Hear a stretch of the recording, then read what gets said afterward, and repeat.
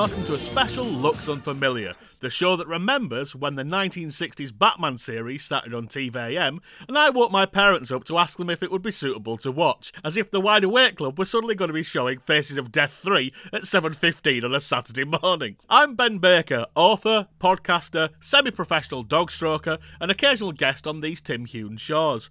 You can find me and my nonsense at Linktree, that's linktr.ee/Ben Baker Books, or on Twitter at Ben Baker Books as well, if Twitter's still there by the time this goes out. And joining me to discuss something that he remembers, and some men on the internet are at great pains to tell you they also remember, is Tim Worthington. To use your own opening catchphrase at you, who are you and what are you doing in my house? Sorry, is that it? I don't really listen, I'm not sure. Well, first of all, thank you for actually getting your bio in first, so I didn't have to turn it back to you and have the whole thing about, was that an advert where the Yogs go to suddenly appear and start singing and dancing? Anyway, what I'm up to and where you can find me is normally hosting this, quite often with you as a guest, but with lots of other people as well. Also hosting It's Good Except It Sucks, up to all kinds of mischief on timworthington.org. And I've just published, which ties in with what we're here to talk about, Top of the Box Volume 2, the complete guide to every album released by BBC Records and Tapes. Yes, it's absolutely true. I have listened to them all, including all of the Birdsong ones. And it's just a fascinating story, all the way from in 1967, the first one. It's a very posh man talking about how big space is. And the most recent one from 1991 is a bearded Russian singing about how wonderful it is that the Berlin Wall has come down. And in between, you've got all this amazing stuff, all these albums from Forgotten Schools programmes or the Welsh Top of the Pops. And obviously, there's all kinds of things like the Goons and Dad's Army and so on that you've heard of, Not 9 O'Clock News, Play School, all those Doctor Who albums, all kinds of things that you would think would never have had an album, including the presenters and guests of Woman's Hour talking about roses in different media forms, which is possibly the most bizarre album I've ever heard. And it has Violet Carson from Coronation Street with a poem she's written about roses. She should only write about Violet. They should have got in Rose Royce. BBC fakery, but yeah, I'm really actually quite proud of this. I appreciate it's quite a niche work, but I don't know if it is that niche, It is niche in respect to writing about just one record label, but when you actually look at the list of things that came out on the BBC Records label by going through your book, you'll see so many familiar names. I mean, Doctor Who is kind of the main sort of one that a lot of people recognise, and stuff by the BBC Radiophonic Workshop, but it really does sort of run the gamut, as you said there, from sort of speech work to pop singles. And that's kind of what this special Looks Unfamiliar is about, isn't it? It is, because I wanted to talk about, ironically, something that didn't end up on an album, although it potentially nearly did, which was from 1986, the EastEnders spin-off single, Something Out of Nothing, by Letitia Dean and Paul J. Medford. And we should clarify right now, for those listening only in audio, that is Something Out of Nothing. Outer is one T. Only one T in outer, no wastage here, because hipness, and it was a hip show then. When this came out in 1986, EastEnders really was the biggest thing on television by far. Well, it was only just starting to become that, because people forget when it very first started. I remember the launch, even before the big trailers introducing all the cast. There was this one where suddenly it just came on between two programmes. It was a bit like Gabbo, Gabbo, Gabbo, where it had kind of shadowy, unidentified people walking around the square, obviously, because they'd not cast people or filmed anything yet. And it said, the EastEnders are coming to BBC One, and had a whistle like...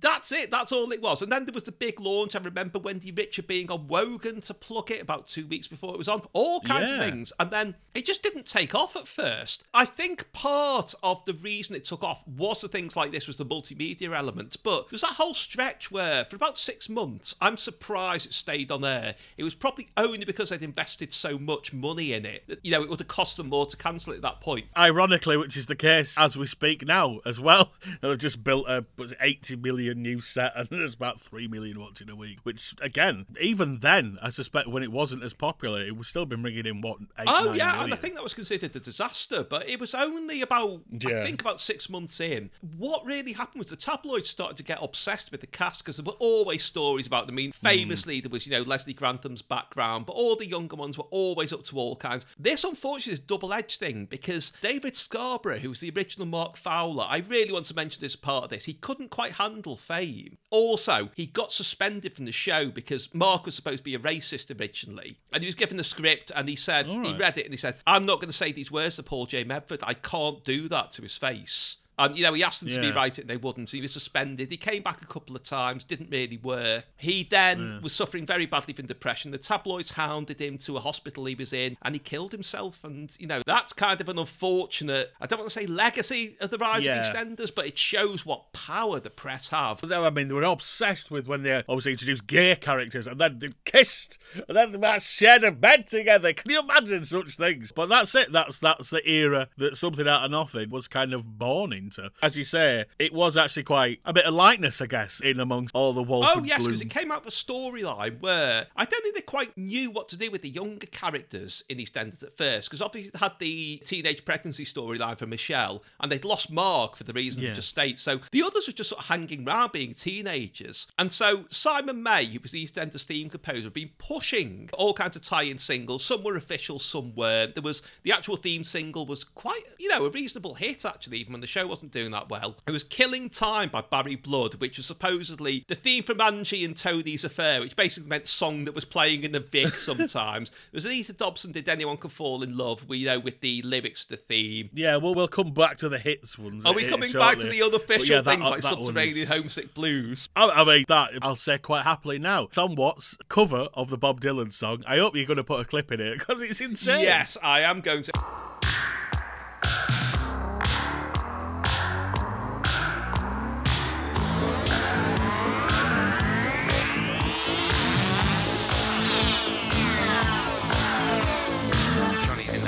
Mixing up the medicine, I'm on the pavement, thinking about the government. The man in the trench coat, badge out, laid off, says he's got a bad cough, wants to get it paid off. Look out, kid, it's something you did. God knows when, but you're doing it again. You better duck down that alleyway, looking for a new friend. The man in the coonskin cap, in the big pen, wants $11 bills, and you've only got 10.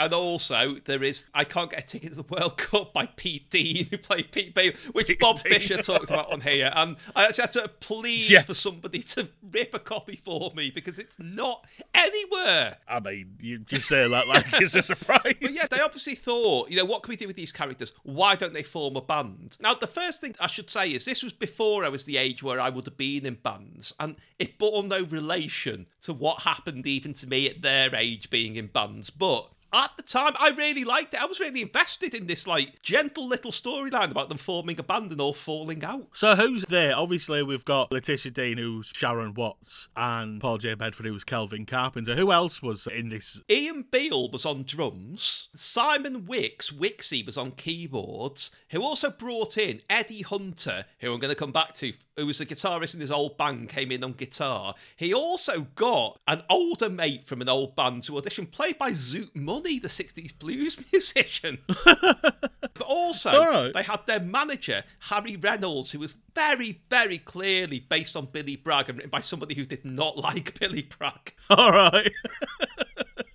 There's a lot of it about. And so they obviously formed a band called they were initially called Dog Market. BANNED. Because of Rolly the dog running into the market, and they thought, there's a name. Writes itself, yeah. Writes itself. I mean, it's better and it was than also the because it was a storyline where Kelvin and Harry and their mate Tessa were getting involved in lefty politics, and they wanted the band to reflect, quote, decay in the capitalistic society. So Dog Market seemed like an appropriate name. And then they played one gig in the Queen Vic, and Den Watts pulled the power. So that's why they were the band, because Den had banned them. Oh, the man banned them from doing songs. It's interesting, again, because as you say, people who have been in bands and stuff, you kind of, you're scrappy for a long time. There is a little bit of you remember Pugwall? I try not to remember Pugwall. I never understood the obsession with it either at the time. But it had that kind of thing. It was like, oh, well, you just play that and play that. All of a sudden, we're all in sync and it's beautiful. It's that kind of thing. They very quickly sort of find They the thing, do. And the only other songs you see them rehearsing are You to Me Are Everything and Can't Get By Without You by The Real Thing. Both of which have recently been re-released or been in the charts. But it was mainly Something Out of Nothing, written by Wixie, which they chose over a song Harry had written, which I distinctly remember this. It had the lyrics,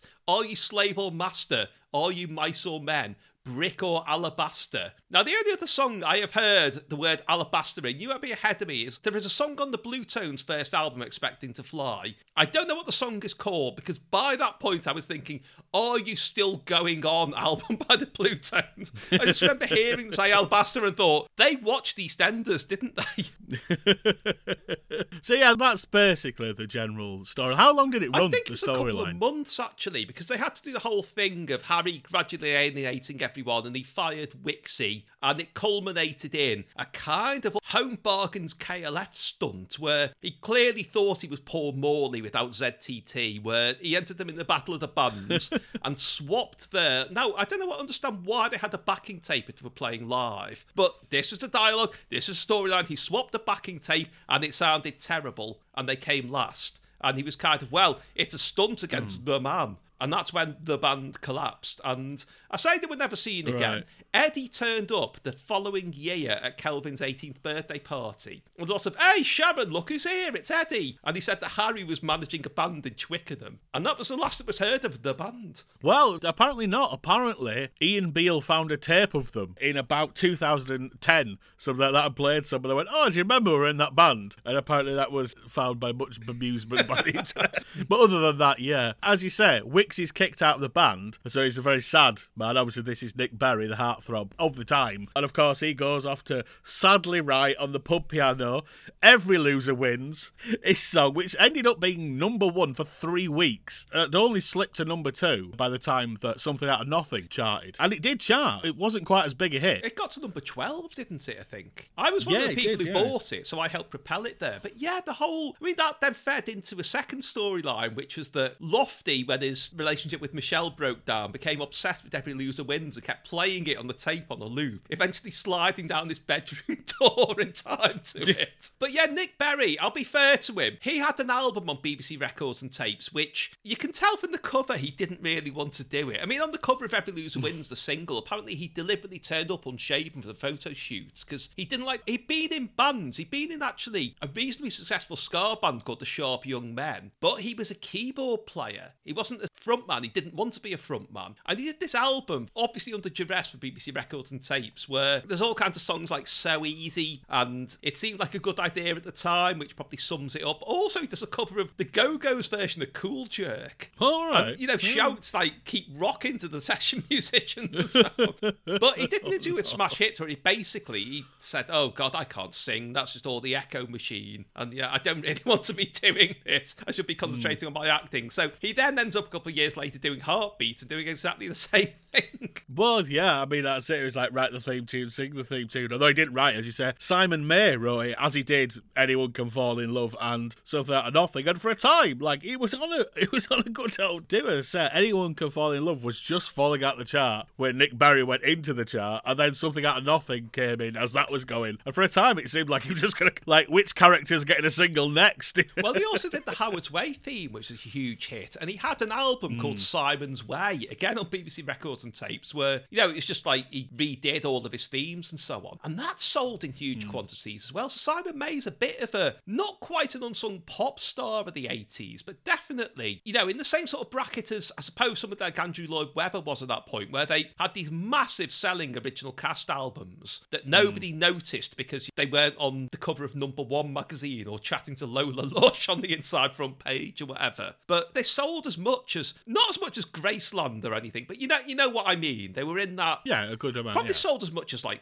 the Joshua Tree did. I'm not joking there. I actually think that's probably the case. Oh, no. I mean, as you said, like Something Out of Nothing peaked at 12 in November 1986. I actually had a look at the top 40 that it came from. It entered at 67, so it had gone quite quickly up the chart. And at this point, it was between True Blue by Madonna and Ask by the Smiths, which kind of says it all about where 1986 was, really, music-wise, doesn't it? Great singles as well. I was expecting something ridiculous to be like MC Micah G and DJ Sven or something to be on the other side, but no, 3 absolute belters there. Yeah, you got Call Me Al in there as well. It's apt, actually, because there is a bit of everything going on in pop at the time. It was a good mix of stuff. And it's kind of this singles, lots of big synth stings, wailing guitars, group syncopated vocals, repetition.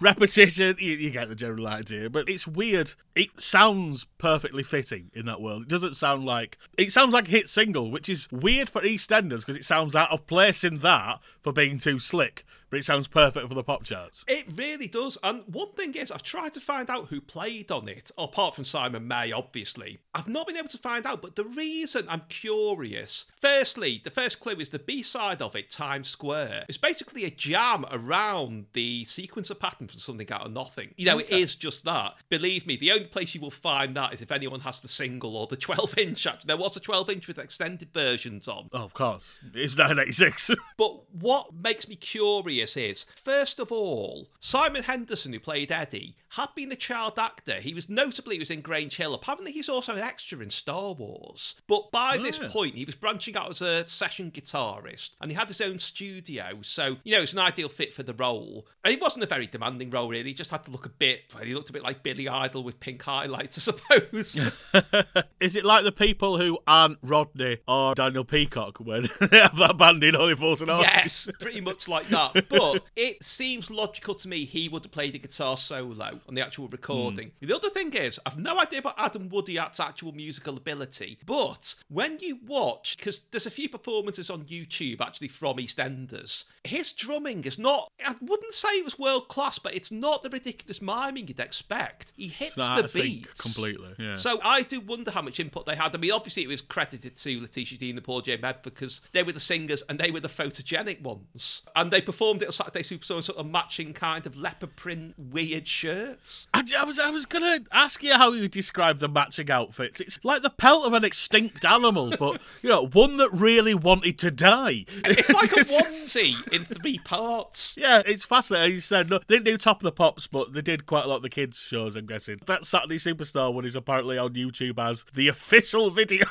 I honestly don't think they had an official video for it. Yeah. I can't see them spending that much. I mean, the video for Every Loser Wins was Nick Berry sitting outside the cafe. Which he did a lot. Can you imagine if you start singing and halfway through someone brings egg, chips and beans? I'm sorry. It's interesting, actually. Letitia Dean's got a good voice, you know, certainly for this kind of pop. And Medford sort of is also there. Well, to be fair to him, he was in the original production of Five Guys Named Mo, and I think he's done a lot of musical theatre since then. Oh, it's not bad. It's just not the centre, shall we say. But the original idea for it was because they did, shortly after EastEnders started, the label did an EastEnders sing-along album where they all sang sort of pub favourites with a pub piano. I can't remember who sings I'm Henry VIII I Am, but it's all kinds of things like that. You know, with like Ethel and Lou singing old wartime knees-ups. But Letitia Dean does All the Nice Girls Love a Sailor. And it's an absolute, you know, how old was she at that point? She absolutely roars it in a brilliant way. I remember her doing it on a programme we don't mention anymore. A girl wrote in and said, I'd like to sing it with her because I want to be her when she sings it. You know, which is a lovely thing, tainted by the programme that it was on. I'm guessing we're not using the word fix at any point. Not now, then, we aren't. No. No, not now or then. No. But yeah, it's surprising she didn't do anything more musically. I suppose she just wanted to concentrate on acting. But also, the thing is, people have this weird idea. I don't even think, despite, you know, the hammering it gets when it comes up on whenever they repeat Top of the Pops' big hits in 1986, I don't think Every Loser Wins is a bad song. It might not be what most people choose to listen to, but it's all right as far as it goes. This is a good song and very well done, and I will challenge anyone on that. It's just somehow, because people have got this